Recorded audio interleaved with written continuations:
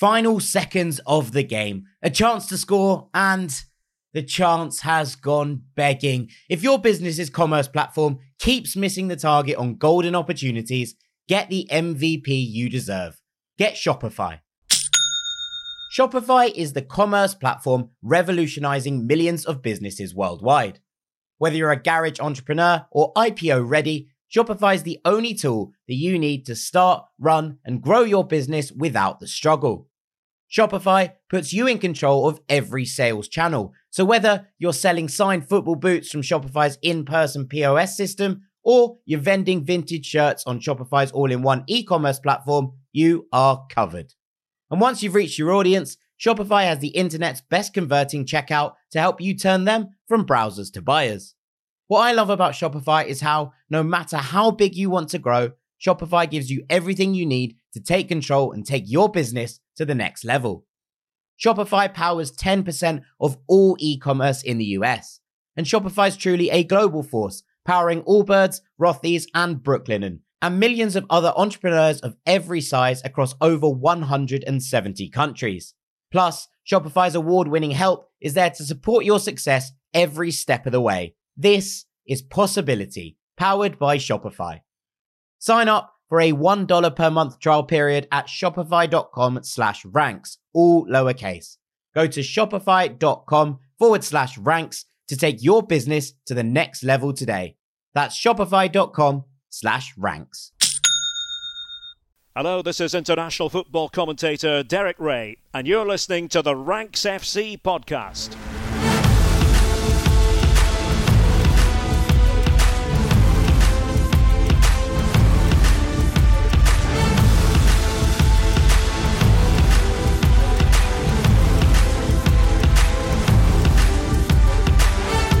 Hello Rank Squad and welcome to Ranks FC. It's not very often that we do emergency podcasts, but given the news that's transpired in the last couple of hours, thought it would be a misnomer to miss out on discussing the new proposals for the European Super League based on the judgments that have been passed down and ultimately our major problems with them. My name is Jack Collins and I'll be your host today, and I'm delighted to say I'm joined by the rank god, Mr. Sam Tighe. How you doing, mate? I'm good, mate. I'm good. You put up the bat signal and look who answered. Yeah, okay? Exactly. Incredible. I was like, someone needs to talk about serious bits in football. I wonder if Sam's about. No, that's not how it went. He tried 4 other people first, I'm sure of it. No, I actually don't enjoy talking about the European Super League. None of us do. But, you know, I checked my phone earlier and it was all hell was breaking loose, just like last time. And as much as we don't like it, or don't like to talk about it and the serious business in football, because it really does open the book, doesn't it, on like the really bad bits of the sport that we enjoy. It makes us think about them and sometimes we try to hide from them, but every now and then you just gotta eyes closed, head first. Let's talk about it because it's reared its head again. Yeah, absolutely. I mean, look, I think what we can discuss here is a couple of segments. So we'll talk about the ruling. There's been some sort of contrasting views on actually what it means, and we can discuss those a little bit. And then we'll talk about the new proposed format that's been released this morning and the issues that still revolve around that and why it's not potentially as perfect as the 2-minute video suggests it to be. So we'll get into everything in turn, but let's start with the basic news on this. And the news is that the rules that have blocked the potential European Super League by FIFA and UEFA have been ruled to be unlawful by the European Court of Justice. Now, this has been a ruling long in the waiting from everyone. It's worth pointing out that both sides have claimed this as a win. And whilst this does favour on paper the Super League, it's not as clear cut as that. So basically, after the original 12 clubs, 16 that became 16 clubs, launched this competition to rival the Champions League. That was back in April 2021. It collapsed after fans kicked off against it, and UEFA basically threatened everybody with incredibly heavy sanctions. And last December, it was ruled that UEFA had been lawful with those sanctions. But today, it's been ruled that UEFA and FIFA are abusing a dominant position in breach of competition law. And it basically says the FIFA and UEFA rules make any new interclub football project subject to their prior approval, such as the Super League, and prohibits clubs and players from playing in those competitions. And that's unlawful. So it will embolden, Sam, those who are committed to the Super League project, which at this point really kind of just feels like Real Madrid and Barcelona. And Juventus. Well, even Juventus pulled away after they were hit with those sanctions that didn't allow them to be in the Champions League or the Conference League this year. Even they pulled back a little bit. So it will embolden. There will be other owners who I'm sure will jump back on the bandwagon and be like, okay, we thought it was illegal. Turns out it's not. We're back. The company running it is called A22. And their chief executive, Bernd Reichart, said, we've won the right to compete. UEFA's monopoly is over. Football is free. Now the clubs will not suffer threats and punishments. They are free to decide their own future. Yeah. On paper, it looks like a win for the Super League. It does. I mean, yeah, so to dig in a little bit further there, ultimately, the law somehow stated that for anyone to launch a breakaway league and rip away from UEFA and FIFA, they would have to go to UEFA and FIFA and ask for permission. Yeah, I mean, that is wrong, fundamentally. You know, that's not good. I mean, the answer is clearly no, and will always be no. And that is the dominant position that they were, ruled to be abusing. And that's fair. Like, that is not democracy. That is not fair. That is not anything, right? That is an organisation or two completely and utterly controlling the sport and preventing anyone from doing anything about it. So in a sense, yes, the new breakaway league has won the right to compete, but you've still got so many more hurdles to jump over. You've still got like the German clubs who saw this as the antithesis of football in the first place and very likely will not change their stance.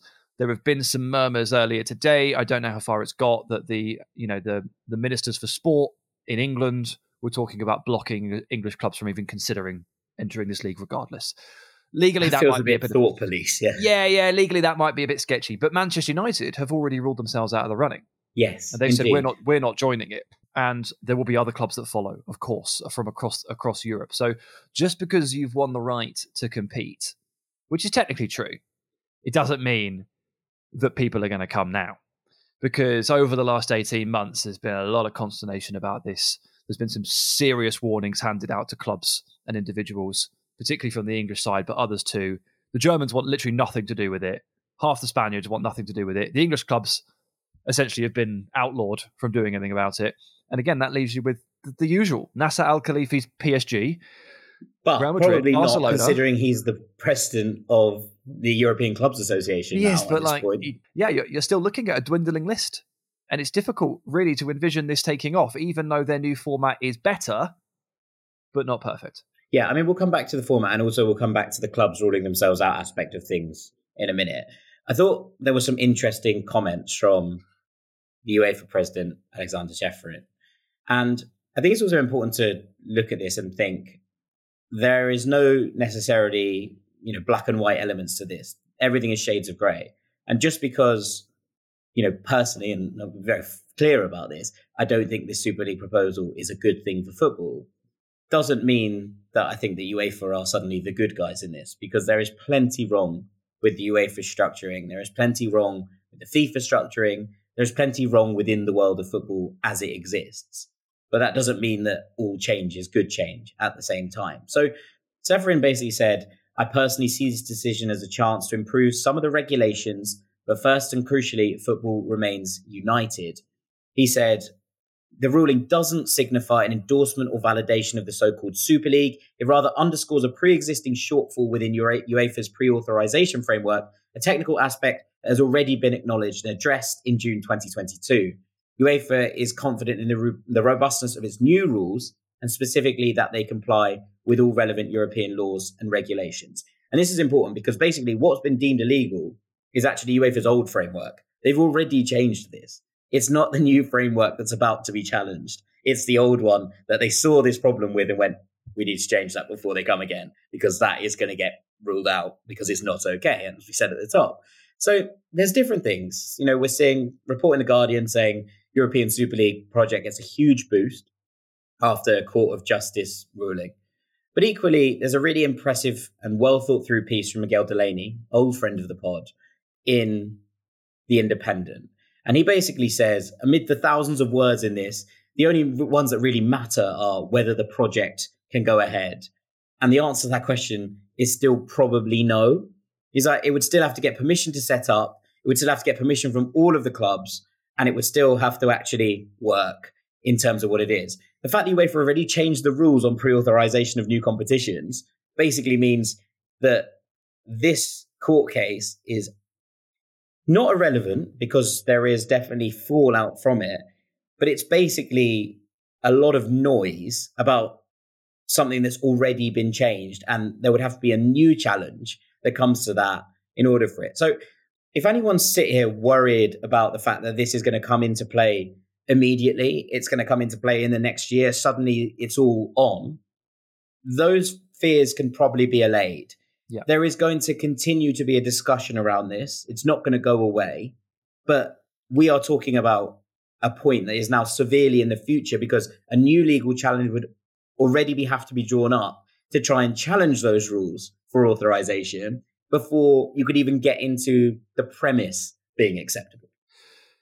Yes, we are presumably a decade away from this at minimum, because of just how long these things take and how long legal challenges take and how much bickering and arguing there will be off the back of this, and how much agreement there needs to be between all the clubs on the format, on who calls the shots, on who's safe, who's not. Like, you know, it's a multifaceted conversation. And when billions and billions and billions of pounds are at stake, these things take forever. So when the news broke this morning or this afternoon for some people that, you know, it looked like the ESL had been given a real shot in the arm, I think the immediate reaction was, oh God, oh no. And I was the same.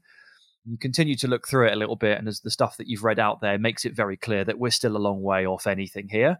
But this issue isn't going away.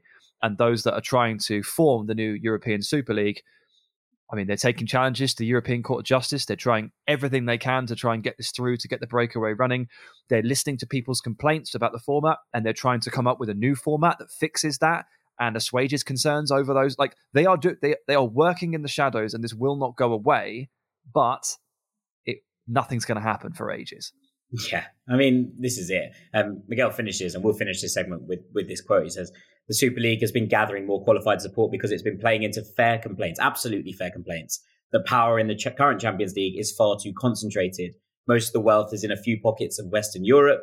Clubs basically now have to be from a big city in a big country to have any chance of continental success. And even that is being threatened by the Premier League's dominance. It's obviously appealing for those outside to break that up, even if it would be very misguided to put the power of European football into the hands of the very biggest clubs, as the Super League proposes. And it takes us on quite nicely. We'll get to the format in a minute, but the actual new proposal has an immediate issue in that exact wording and that exact kind of idea, because the idea that you're breaking up this power block in the Champions League to hand it to the exact people who are in that power block is incredibly hypocritical.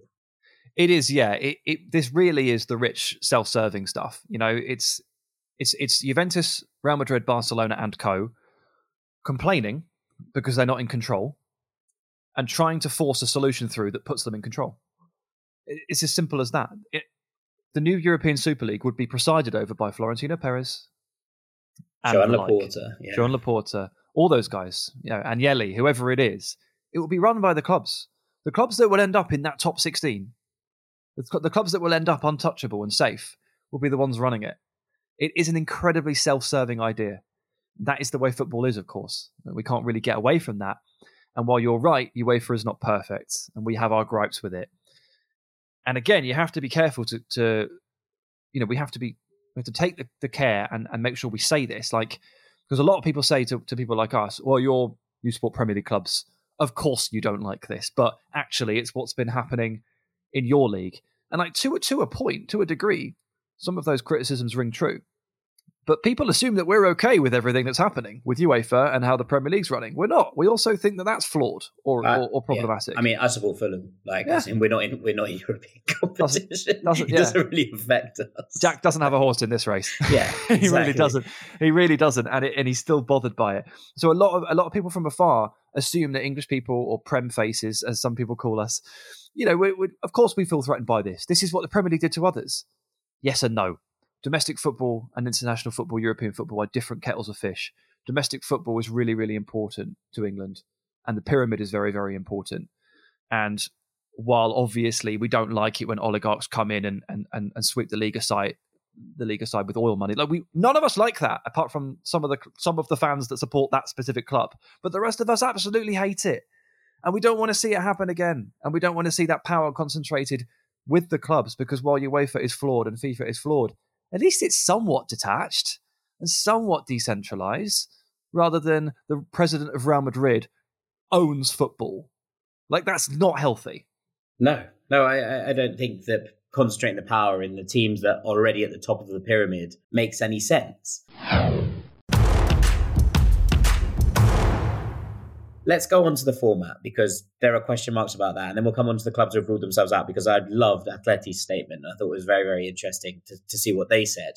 But basically, the new format from the ESL was unveiled as soon as this ruling dropped. They were very, very quick on the buttons to suggest, we're back, we're happening, it's on. Yeah. And they've presented a revamped structure, which is supposed to, and they mentioned this numerous times, talk about a competitive and dynamic football landscape across Europe based on sporting merit. I don't think they could have said sporting merit any more times in the video. So 2-minute video, but they get it in 4 times or something like that. So it's a pan-European pyramid, 3 tiers. Star League, which is effectively the Champions League, the Gold League, which would effectively be the Europa League, which would both have 16 clubs in them each, and then the Blue League, which would have 32 clubs, which is effectively the Conference League. And the way that it works is basically the 16 teams in the top 2 leagues would play in little leagues of 8 against each other, and then there would be a knockout round. Yeah. Home and away, 7 games home, 7 games away, so 14 total games. Guaranteed 14 games. I wait, and obviously it's a little bit different if clubs have ruled themselves out, but I'm yet to see a manager who's been complaining about fixture congestion suddenly speak about the fact that this is not a thing. Now, obviously we're talking theoreticals, but it does intrigue me as that. And basically 2 teams would be relegated from the top Star League to the Gold League every year, the teams that come bottom of each of the 2 leagues. Yeah, and then the 2 finalists from the Gold League would be promoted to the top league. There would be 2 teams relegated from the Gold League to the Blue League, and 2 teams promoted from the Blue League to the Gold League, and only the top 12 in the Blue League would stay in the competition. 20 teams would drop out, and those teams that replace them would be the ones that have earned their space through European qualification places in their respective leagues. Now, we don't know how that would work in terms of who was given what and which teams were able to qualify, if there was a limit on any sort of, if there are already, say, 6 Spanish teams across the league, can then a 7th Spanish team qualify even if they finish first in the division? No real steer on that. There's no real steer on where those teams would be coming from in terms of all of the different national associations.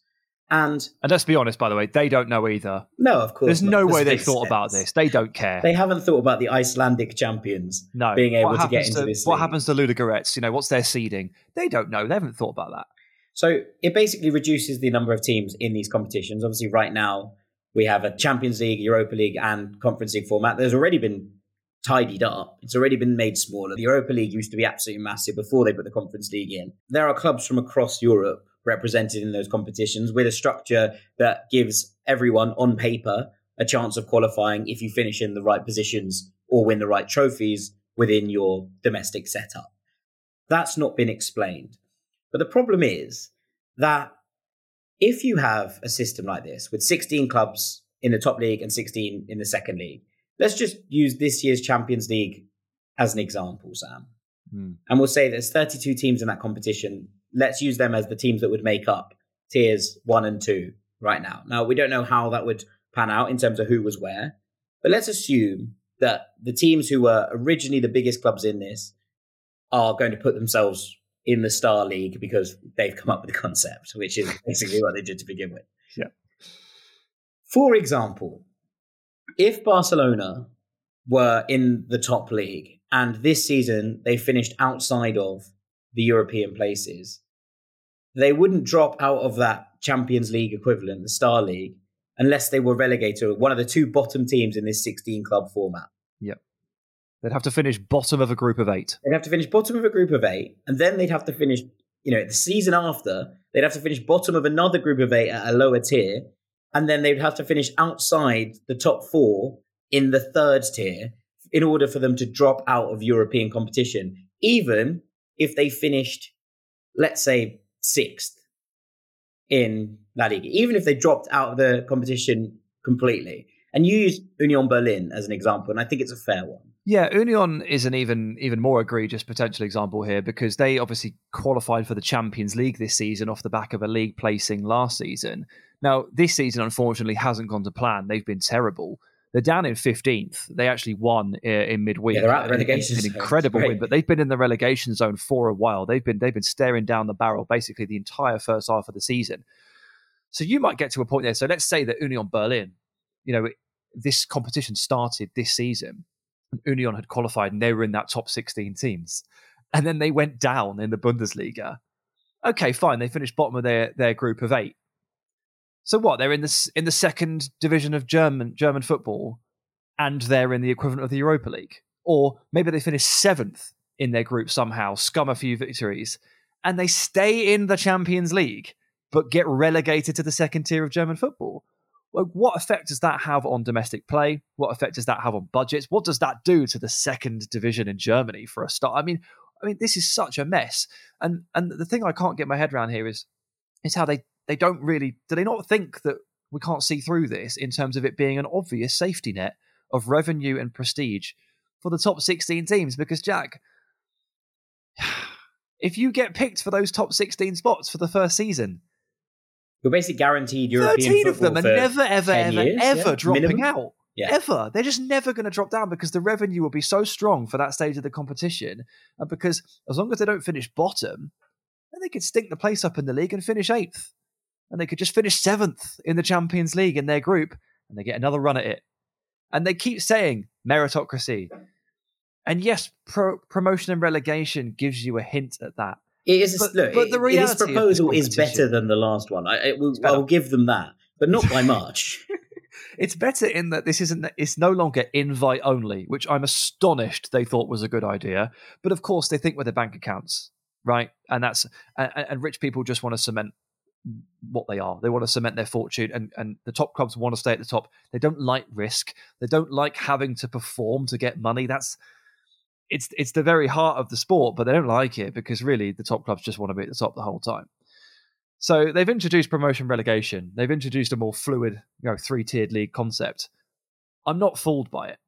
It's the ultimate safety net. It would be so, like, you could put me in charge of Man United tomorrow with this format in place, and I would keep us in Europe for 5 years. Yeah. Like, it's such a safety net. It's impossible to go out of Europe if you finish in that top 16. Yeah. You'll never go out. Yeah, it's wild. And kind of to use the inverse of this quickly, Girona, obviously currently top of La Liga as we record this. If Girona were to complete the miracle and win the league this year under this new format, they would effectively enter the Conference League thanks to their efforts. They would go into the bottom tier because the only way you can come out of the top tier, etc., is through working your way up the tier system. Yeah. So you could win La Liga, which would be the most incredible achievement against the financial power of Real Madrid and Barcelona, and also then the immediate advantages that all of the rest of the top 7, 8 have on you in terms of financial capacity, but also the structures that are already there.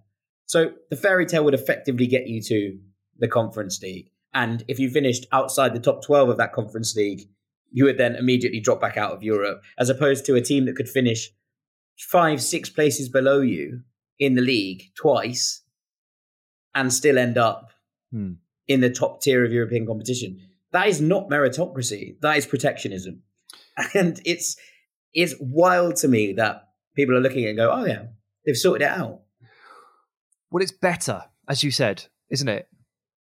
Yes. It is better. Yeah, just. The bar was on the floor, but it is better. It's better than an invite-only competition. Yes, I would agree with that. So, what happens when all the German clubs say no? So that's the next question, right? So we'll come away from the format. I will just give them one piece of credit. before we move on, because I want to be fair and transparent with all of this, is that they have said that the tournament would be free to air and they would put it out to all fans. And that is in itself a good thing. And I think that is to be commended. It is a little bit bread and circuses. And I will say that just because, we'll make it free to watch. Everyone's gone, fine, let's do it. And I think it's covering up for a lot of the other inadequacies that are below that on the mark. But it is something to be said and commended because it is a good idea. I think it probably it shows you where their head's at in terms of the marketing and the market research, because the two things they're really keying in on here are they think that there's not enough free-to-air football in this world, which is true. Mm-hmm. We reluctantly pay exorbitant prices to watch football because that's what we want to do. There are some people, mostly young people, that can't afford to do that. So they're ticking a big box there. They're getting the young people on board because it's free to air. And then the other thing they think is they think that people want to see these matchups, Liverpool versus Barcelona every week, because the excitement levels around these games when it comes to the Champions League knockouts is so fierce that they think this is the future, and no one wants to watch, they probably pull the example, no one wants to watch Man United Bournemouth. That's a one-sided result. True, in Bournemouth's favour, but that's what they think. So they think, people want to see these games. The magic of these games is that they come around infrequently. Yeah. And it's what makes them special occasions. Because you don't get to play Barcelona very often. If Christmas was every day, you'd get bored of Christmas. I hate Christmas. It'd be rubbish. We get sick enough listening to all the Christmas songs only for a month, let alone 365 days. But there's beauty in how infrequent these games are, and that's what makes them special. They're really special occasions because you might not play this team again for 5-6 years. They're trying to make this more regular because they think it's the way forward, and I fundamentally disagree. Yeah, I agree. I think that you've touched on a point there, and it's nice to kind of actually move us on with it, is that clubs are going to step away from this. And we've already seen both Manchester United and Atletico Madrid step away and say, we don't want any part of this. So there's some interesting things here in that United were the first Premier League club to categorically rule themselves out, which is a good step in the right direction for United, who don't seem to get anything right. But it's something that their fans can at least go, well, they got that one right. They've said our position has not changed. We remain fully committed to participation in UEFA competitions and to positive cooperation with UEFA, the Premier League, and fellow clubs through the European Clubs Association on the continued development of the European game. Atleti went further. They went hard. Atletico said, Atletico de Madrid, after analysing the ruling of the European Court of Justice, would like to express the following. 1. The resolution regarding the framework for prior authorisation of other competitions refers to outdated UEFA statutes that were already amended in June 2022. 2. The European Club Association, ECA, and UEFA have established a partnership that renders the consideration of UEFA as a monopoly meaningless. Through agreements within this joint venture, clubs decide 50% on the sale of sponsorship and television rights, revenue distribution, and competition formats. And 3. The European football community does not support the European Super League. Germany, France, England, Italy, Spain, except for Real Madrid and Barcelona, etc., oppose the Super League. We advocate for protecting the broader European football family, preserving domestic leagues, and securing qualification for European competitions through on-field performances every season, which is a very important point. Yes, every season you start again. You have to earn it on the pitch, and that's what the La Liga t-shirt said, right? They said, earn it on the pitch. It was the big statement that they came out with to basically oppose this. And Atleti have gone hell for leather to back it. But they say that there about Germany, right? And Germany's the interesting one because so many of these clubs are 50+1 owned. I mean, they're all 50+1 owned, but Leipzig have found a way around. Yeah, 2 of them aren't. But those clubs are just not going to sanction joining this league. So to your earlier point about teams not playing each other, this is the key element, right? That's not what's going to happen. It's going to end up in a schism. If it ever happens, there's a schism coming. So just to touch back on what you were talking about a minute ago, obviously this is a fast-moving story as we talk about it. It's currently like 3:30 UK time on the Thursday, and we knew that Atletico Madrid had ruled themselves out publicly at the start of when we were talking. In the time since, quite a lot more clubs have ruled themselves out, Man City being one of them. Real Sociedad, Villarreal, Valencia, and Sevilla. Not that Sevilla are going to be anywhere near this. Bayern and Dortmund, and I'll make my apologies now to Nasser because PSG and Monaco have both said no. Inter and Roma have both ruled themselves out, and also so have Pescara. And the first reply on the tweet that I'm reading said, "Who invited Pescara?" Shouts out Pescara. This is the kind of attitude I want. Random teams who, Bologna have never qualified for anything that isn't the Intertoto Cup in the last 25 years. I want Bologna ruling themselves out. They are actually currently in a Champions League position. To be steadfastly against. Yeah. So look, plenty more teams have come into bat for this, and this is them rejecting the new Super League format. So already we're at a point where this doesn't work. A22, who are trying to create this new breakaway league, have presented this format and thought, right, we've got the answers. And everyone within about 2 hours has gone, no. But let's say, for example, that the German clubs held fast, the English clubs held fast, but Real Madrid and Barcelona broke away, and Juventus broke away, and they took a few with them, and they really, really, really hacked at it, and eventually we got to a point where we have two factions, I guess. We have the European Super League running. UEFA do not ditch the Champions League or the Europa League or the Conference League. You've got Bayern Munich and Dortmund and Manchester United in one, and then the other you've got Real Madrid and Barcelona and whoever else might end up following them. This would mean that you would never really get to watch Bayern Munich versus Real Madrid in a competitive game ever again. And that is something to be considered, because I think that would be really sad.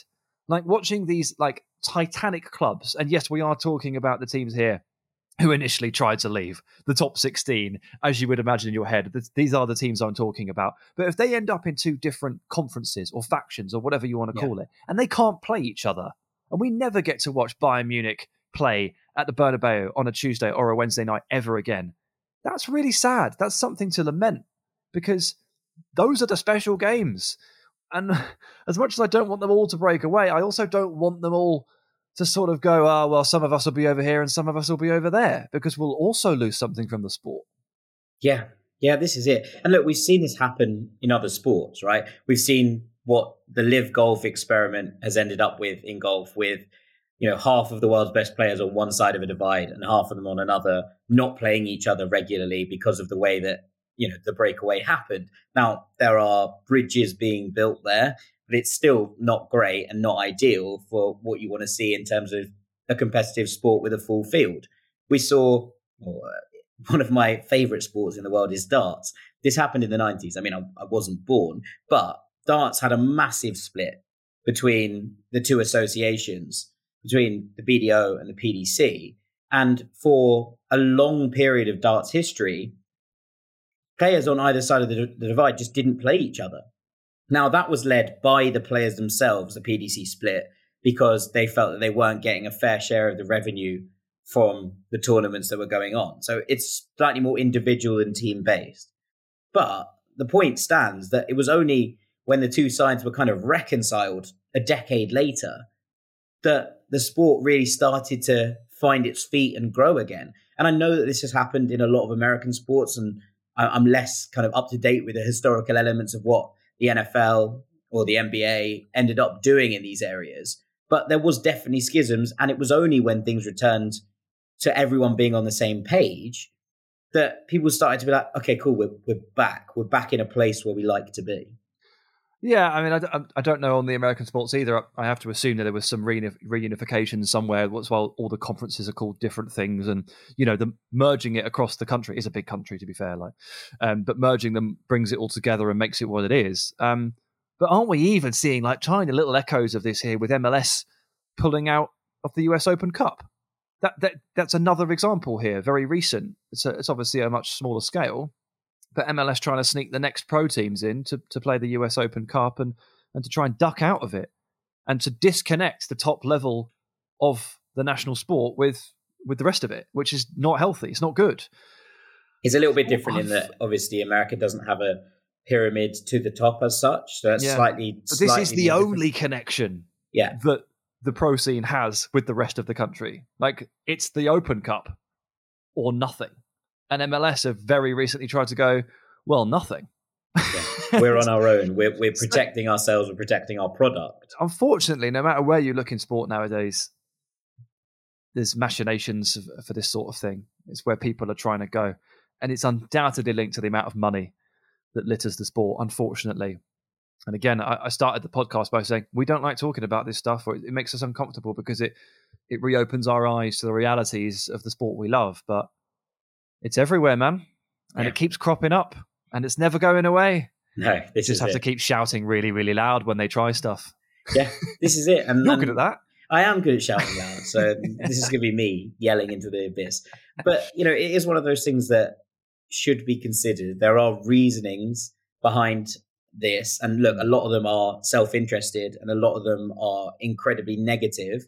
But there is a clamour in many ways for change because things aren't being done correctly by the powers that be right now either. And that's something that I do think shouldn't be forgotten. Yes. And that is not me suggesting that this is the answer, just so we're all clear. But there is an element here where we talk about the issues with the presidencies at both FIFA and UEFA, the fact that they've smashed through the barriers of what you're meant to be allowed as a tenure and are now looking to change those rules to keep themselves in positions of power.